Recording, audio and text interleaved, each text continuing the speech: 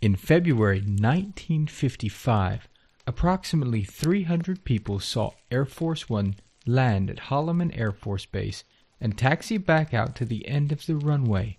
Shortly after the plane landed, the pilot instructed the tower to turn off all radar while the president's plane was on the tarmac. Shortly after Air Force One landed and the radar was turned off, 3 round objects were seen in the sky. One landed about 200 feet in front of Air Force One. Another hovered over the area as though keeping watch, and a third one disappeared from visibility. A man, presumed to be Eisenhower, descended the steps of Air Force One. He was seen shaking hands with a being at the door of the saucer, then entering the unusual saucer-shaped aircraft. Ike was in the saucer for about 45 minutes. Ultimately, President Dwight D. Eisenhower signed a treaty with an alien race called Alien Greys. The terms of the treaty are reported to have been, amongst other things, that they could abduct humans for various experiments, but had to provide names of all those they abducted to Earth's Majestic 12 Committee, and that the public would not be informed about the existence of ETs. At least, that's what I hear.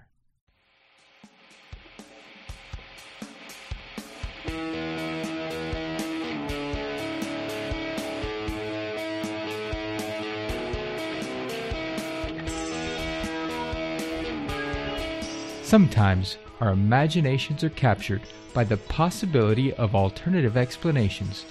Join me as we explore the historical events and public state of mind that influence the appeal and popularity of the most enduring alternative theories out there. I'm Ryan Nelson, and welcome to Conspiracy Theoryology.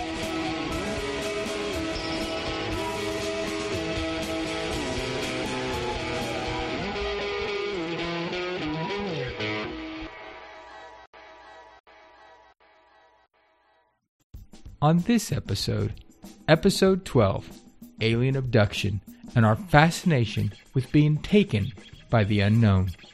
What is the modern origin of interest in alien abduction? Did belief and fascination with otherworldly abductions begin only in the modern era? And how does the idea of abduction itself tap into deep psychological reactions and inspire such fascination? Well, after the break, we will capture the facts, probe into our psyche, and shine a beam of light down on our fascination with alien abduction.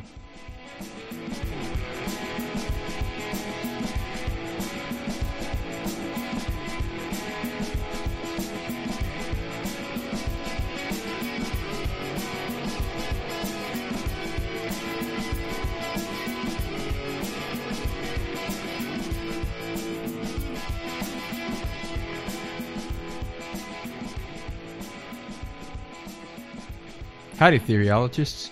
Let's talk about alien abduction. More specifically, the phenomenon of alien abduction, and how our fascination with it may be rooted in a very primal, deep-seated fear. And that fear is the fear of the unknown. The phenomenon, as documented by researchers, journalists, and skeptics alike over the years, has become pretty well defined in terms of key aspects, and has led to an array of collected testimonies, assertions to either the validity or the incredulity of the phenomenon, and even the occasional conspiracy theory or two, as was mentioned in the intro segment. But before diving into this, I can promise you, I'm not going to do justice to the discussion of alien abduction cases proper, nor would I even try. I'd be here for a week. And in fact, there are some really good podcasts that already do an amazing job on the subject. Once we're done here, I recommend giving a listen to a show called Somewhere in the Skies with host Ryan Sprague. And also, Our Strange Skies with Rob Christofferson. Write those down and check them out. While there are dozens more, these are on my regular listening repertoire. All right, well, let's get into background. Let's just look and start with a definition of alien abduction and jump into, our wiki defined here. The term alien abduction or abduction phenomenon describes this subjectively real memories of beings, of being taken secretly against one's will by apparently non-human entities and subjected to complex physical and psychological procedures. Now, those that claim to have been abducted are usually referred to as abductees or experiencers. Typically, claims involve being subjected to forced medical examinations that emphasize reproductive systems.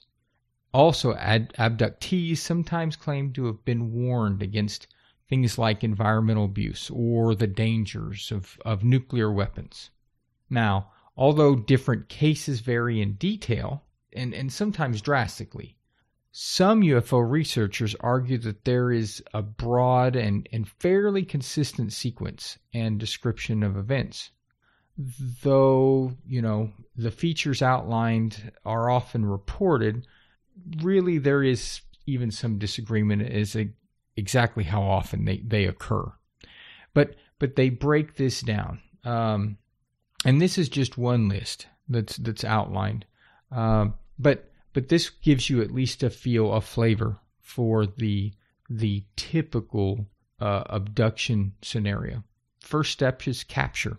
And of course, that's where the abductee is rendered incapacitated or incapable of resisting and is taken from their point of origin, some sort of terrestrial surrounding, to an apparent alien spacecraft location or some sort of off-site location. Second is the examination and the procedures. There's usually an invasive physiological and psychological procedure that takes place, and on occasion simulated behavioral situations, even training and testing, and in some cases even sexual liaisons. The third step is conference, and this is where the abductors communicate with the abductee.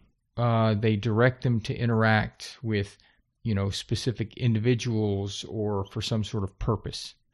Typically, the communication is telepathic, but some cases have been reported to be in the abductee's native language. Fourth is the reports of a tour. Basically, that the abductees are given a tour of their captor's vessel. And now there is disagreement on this by some researchers, that the idea or the perception that they're given a tour, this idea of intent, when perhaps it's apparently just being taken around the ship, multiple locations, walking from room to room. Then fifth, there is a loss of time.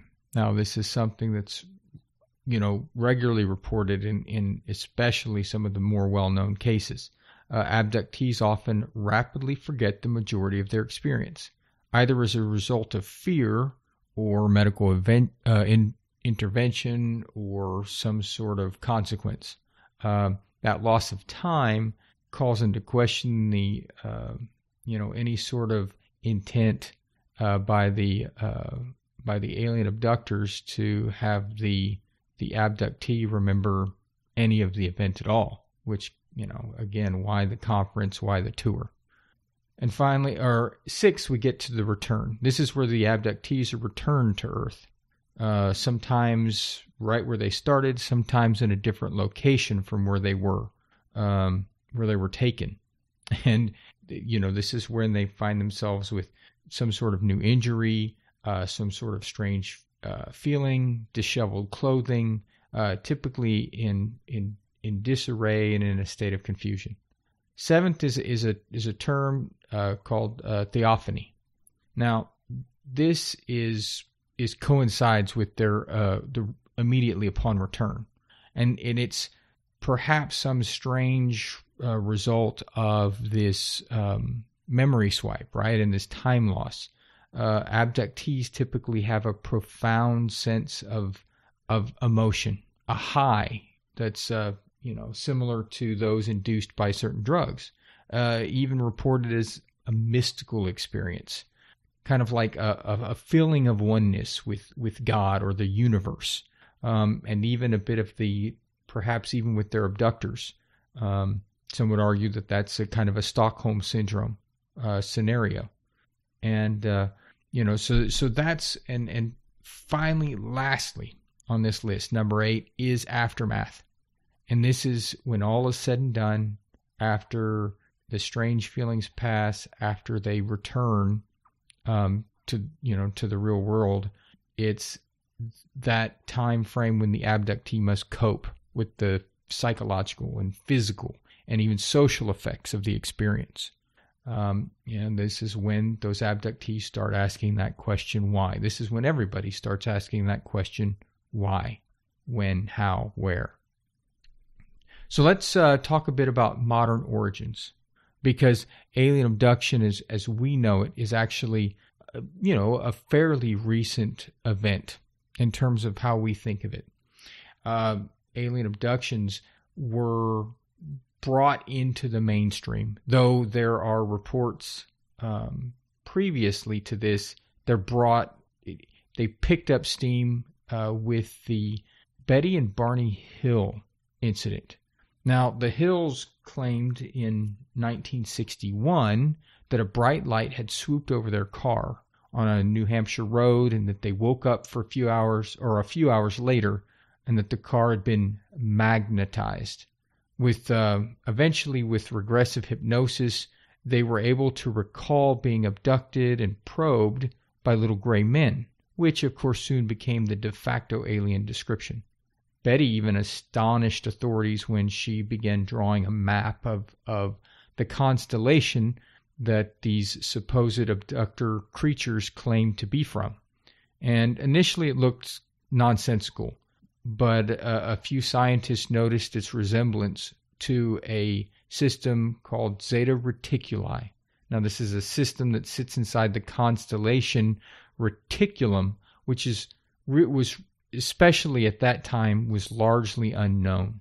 It's still probably largely unknown to other than the most active amateur astronomers and professional astronomers.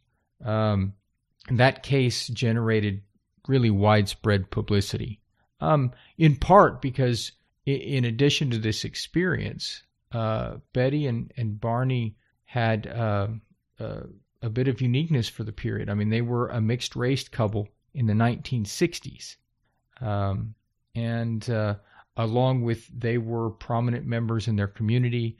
He was a postal worker, and they were involved with the NAACP. They were involved with civil rights activities at the time. This turned into the flagship example of close encounters. And, though, it wasn't until years after the fact that much of this was disclosed and discovered, which is something that skeptics argue, as a sign of a potential hoax. But the excitement over this ultimately culminated in a made-for-TV movie in 1975 called The UFO Incident. Now, another couple of examples. Let's look at Antonio Villas-Boas. Now, this one, you'll note, it takes place 4 years before the events of Betty and Barney Hill. In 1957, small aliens with huge heads allegedly came for Villas-Boas, who was a young Brazilian farmer. Villas-Boas was forced inside their vessel, where the creatures took blood samples from his chin and rubbed in kind of some sort of gel. Soon after that, this blonde female with, as he described it, big almond-shaped eyes had joined him. There was, at this point, an initiation of sex, and after they were done, she left him, which Villas-Boas describes gave him the impression that he was being used to better the aliens' stock. So, in effect, thinking that there was some sort of breeding program. He said he had felt exploited.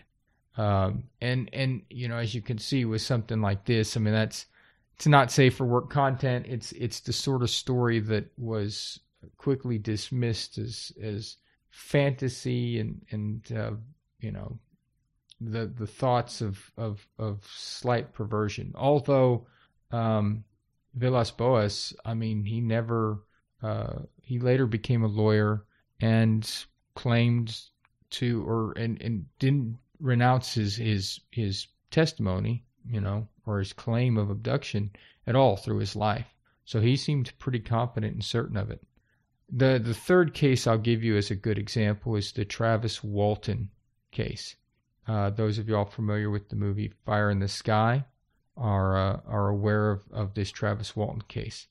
And in short, in 1975, there was a team of loggers that claimed that their 22-year-old coworker, Travis Walton, disappeared for 5 days after they saw a glowing disc in this Arizona woods that had zapped him with a bluish ray.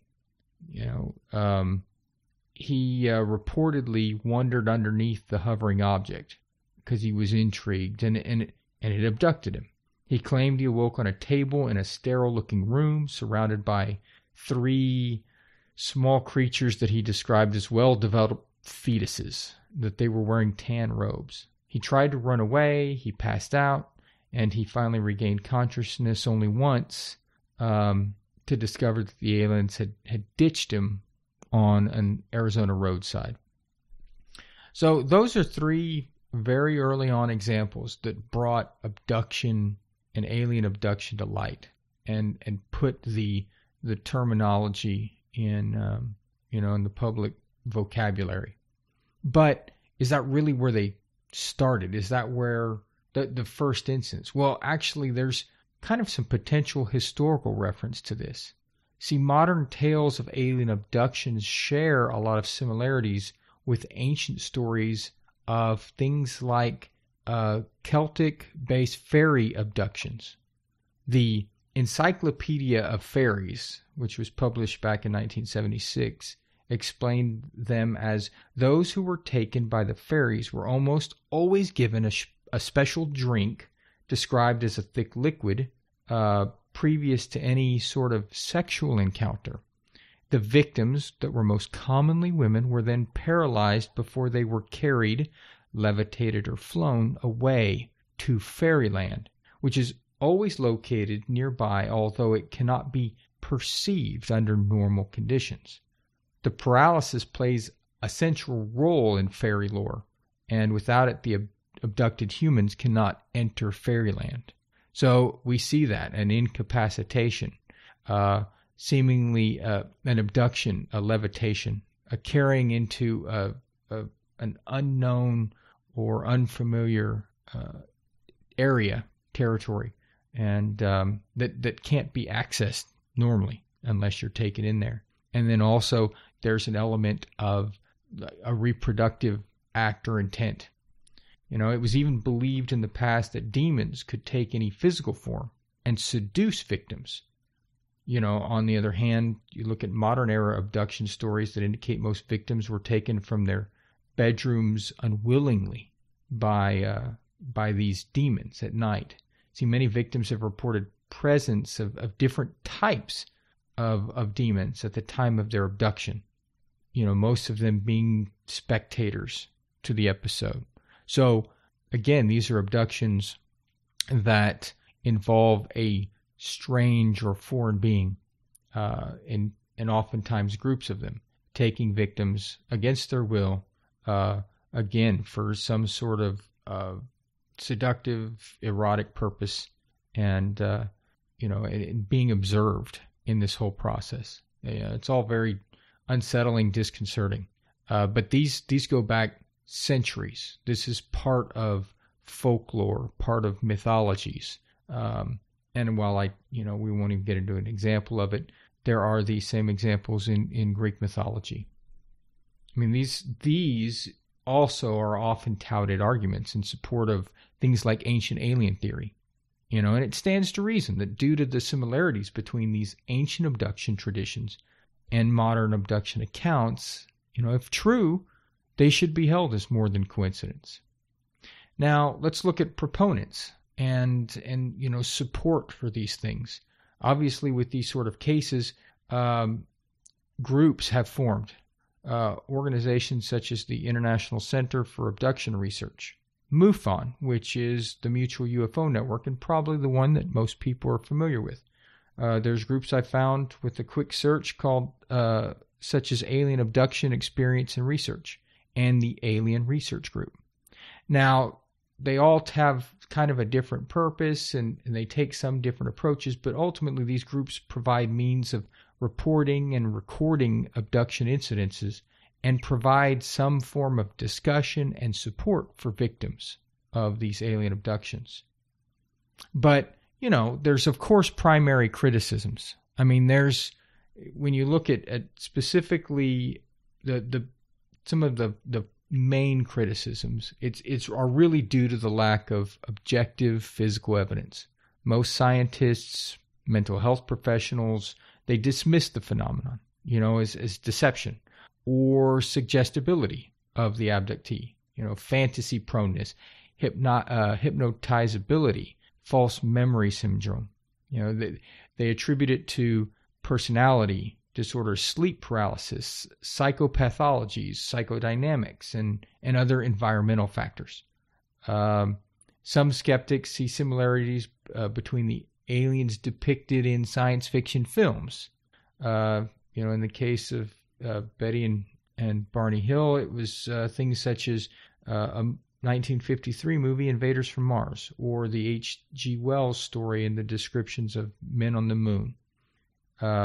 You know, and so there are some reasonable criticisms and objective approaches that are taken to provide a skeptical eye or to completely debunk the experiences as something much more terrestrial. But I mean, that's kind of the background. We've gotten through some origins, we've gotten through backgrounds and the gist of it. And again, that's all we're going to cover. Let's dive into the theoryology of it. And let's start that with a bit of word study. You know, why abduction?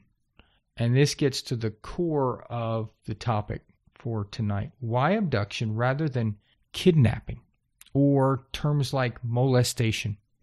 Why do we talk about alien abduction? See, when we discuss this phenomenon, we use the term abduction more often than not, even though there are many terms that might seem more appropriate. You know, given the content of these accounts and testimonies, it seems appropriate to use kidnapping or even molestation.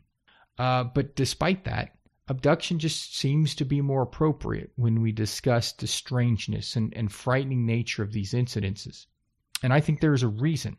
You know, let's look at abduction versus kidnapping from a legal sense. And these terms, while used interchangeably, are actually two different terms, types of action. See, abduction is when someone uses deceit or force in order to take a person away from their home. Kidnapping, though, is taking away or forcefully transporting a person against their will and holding them in false imprisonment, which is confinement without legal authority. The kidnapping is usually done for a motive or for a ransom, and therein lies the difference. See, abduction has no motive disclosed, at least not one that the perpetrator needs to share. I mean, in fact, the real intent is hidden. And go back and see those fairy abductions, and some of these mythological abductions. In fairy abductions, oftentimes the abductee was replaced with something called a changeling, and those changelings were a stand-in meant to distract the families and keep the world from knowing that the fairies had taken the abductee. I mean, when you think of abduction, the term even offends us because it's so rooted in our psyche. If you do a search on movies about alien abduction, they are rarely titled with the term abduction, unless they're documentaries, right? Unless they're specifically trying to get that focus. But definitely if they're mainstream blockbusters that sell a lot of tickets, they're called any other number of things. And I think that's largely because of the impact of abduction and the term on an audience, which takes away from the novelty of it being an alien movie. To be an abductee means to be taken away without ever knowing why, and also with the potential that you might never be returned, nor that your fate would ever be disclosed to family and to loved ones. So now that we know that, why does that bother us so much? Why does that lack of motive really resonate in a negative way with us? Well, let's look at it in terms of fears and anxieties. See, came across the June 2016 issue of the Journal of Anxiety Disorders, and in it is a little white paper titled "The Fear of the Unknown: One Fear to Rule Them All." This is by author R. Nicholas Carleton, and in it he proposes that a primal fear of the unknown may be or possibly even the fundamental fear. And that this fundamental fear is underlying anxiety and neuroticism. See, fear of the unknown, Carleton explains, is defined as an individual's propensity to experience fear caused by the perceived absence of information at any level of consciousness or point of processing. I mean, and relatedly, intolerance of uncertainty will play a factor and is defined as an individual's dispositional incapacity to endure the adversive response triggered by the perceived absence of key or sufficient information, and sustained by the associated perception of uncertainty. Now, it goes on, and then, of course, it delves into a discussion on anxiety and anxiety disorders. And this is interesting, albeit dry reading. But ultimately, though, the author is saying that our inability and resistance to gaps in information triggers an adverse response, which then surfaces as anxiety and fear. So when we hear of these incidences, we want an answer, an explanation. It doesn't make sense, and that doesn't process for us. Now, that's not to say we don't try to understand what is happening. I mean, we've attempted to give motive.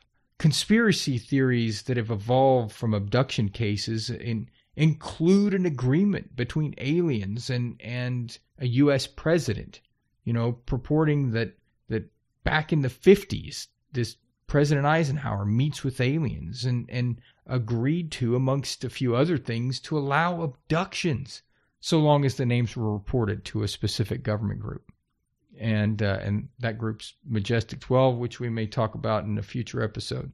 That's a wonderful conspiracy all on its own. But additionally, abductees, upon efforts to bring forth suppressed memories, often convey messages given, and it's with these I guess retrieved memories that these messages are finally surface of regarding social change, military de-escalation, and advances towards peace and enlightenment of the species.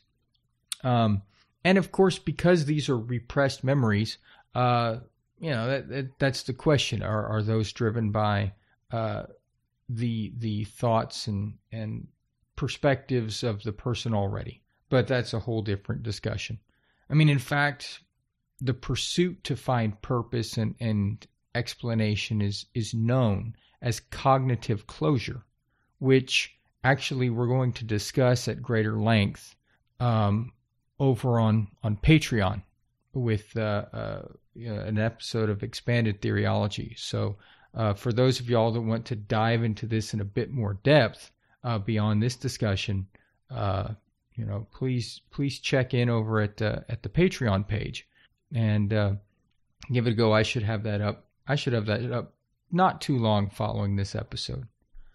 Now, a final note is that I really want to emphasize, and I thought about this after going through all of that, was to emphasize the difference between this perception of the unknown right? This whole discussion of it, and really make sure it's in contrast to the idea of xenophobia, which often comes up when discussing a fear of, right, the unknown. But xenophobia is more properly used to describe a fear of something different from us. I mean, a xenophobic response might be more appropriate as an explanation for the use of aliens to define the experience. But again, the real fascination is with the abduction itself, more so than any identity of the abductor, because these abduction fascinations over time and over the centuries have changed. Yes, they do originate with a strange otherworldly being, something demonic, something supernatural or preternatural, and of course something extraterrestrial now. But before we wrapped it up, let's put this through our endurance test, right? And let's ask our questions. How long has this perception been around? Well, it went mainstream in the modern era and into the public consciousness shortly after the 1961 event of the Hills abduction. I mean, this fascination is 60 years strong and counting. 2, has it had a large influence in popular culture and media? Yeah, absolutely. Mass media is covered in alien abduction themes. Books, movies, television, research organizations, social media, etc., etc. It's everywhere. If you do a quick web search on alien abduction movies, you will find dozens of them. Is it still relevant today? It is. Absolutely. It's a phenomenon that still remains unanswered and of interest. I mean, while occurrences are down, the psychology is still there. I mean, perhaps the experience is transitioning to a new label. As we discussed, much as it has in the past. But the abduction phenomenon is still occurring and still remains unexplained in many cases. Will it continue to capture public imagination going forward? Yes. While alien abduction is a relatively new phenomenon, the idea of these otherworldly and unexplainable abductions have influenced us culturally and societally for centuries, perhaps even millennia. So we could see this transition over. Maybe it's a blend, with the world as we move into quantum physics and a deeper understanding of a multi-dimensional universe. Maybe it's a blend of fairies and of aliens. Maybe we're looking at trans-dimensional beings. And maybe it becomes dimensional abduction, trans-dimensional abduction. So the phenomenon itself, as we try to understand it and interpret it, may change the moniker, but it's going to stay in the public imagination, probably going forward. All right, well, let's wrap this up. Ultimately, alien abduction speaks to us. The term alien abduction speaks to us at a primal level. It is fear, real fear, to an almost titillating exhilaration. It's so frightening, it's fun to think about. For abductees, the outcome is usually anxiety and frustration, which leaves them with more questions than answers. For the rest of us, well, there are two camps, those who believe and those who don't. Either side wants to understand what the cause and purpose of these experiences may be. Paranormal investigators and ufologists have tried to record testimony and retrieve repressed memories. On the other side, skeptics and debunkers have tried to explain it, in the psychological terms or as sociological or neurological processes. I mean, very few people simply dismiss with disinterest because deep down, we all believe in the unknown, and it scares us. I mean, while this may not explain alien abduction as a phenomenon, it certainly sheds light on our fascination with the phenomenon and the incidences and what happens. And it probably makes you even want to go catch a good movie about it. All right.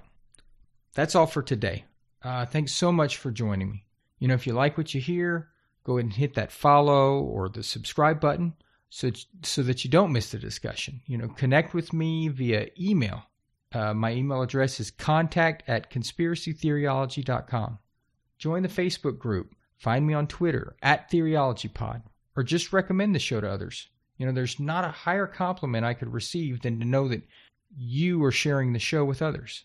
Let them know that they can hear the show pretty much on any podcasting app, Apple Podcasts, Google Podcasts, Stitcher, Spotify, and through pretty much anything else they might have. Or just send them to the website. But before I close this out, I wanted to brag a little about this young show now receiving its first 5-star review in Apple Podcasts. Teresa Y. in Rumford, Maine, wrote, "Glad I discovered this. Excellent takes on some of my favorite subjects. I'm really enjoying this podcast." Well, Teresa, I wanted to give you credit. You're our first review on Apple Podcasts, and it's awesome. Thank you so much. I mean, that was great to hear. You know, I love doing the show, and getting comments from listeners that find it and enjoy it. Man, that's what it's all about. So thank you so much for the review. Well, all the info can be found at the show's website, conspiracytheoryology.com, including how to support the show on the new Patreon page. Now, it's still in its infancy, but like I talked about, we're going to go into depth on this topic over at Patreon. Eventually, I'm going to get that show up. And we're going to start putting more and more episodes and exclusive content over at Patreon. Also, hey, music, Adam Henry Garcia. You've heard me say it before, Adam's music is awesome. If you'd like to hear more of Adam's music, visit Adam Henry Garcia at bandcamp.com. Now, I will see you again in 2 weeks when we'll tackle another theory and make sense of the public popularity. So, until next time, remember, beyond the conspiracy and behind the belief lies the theoryology.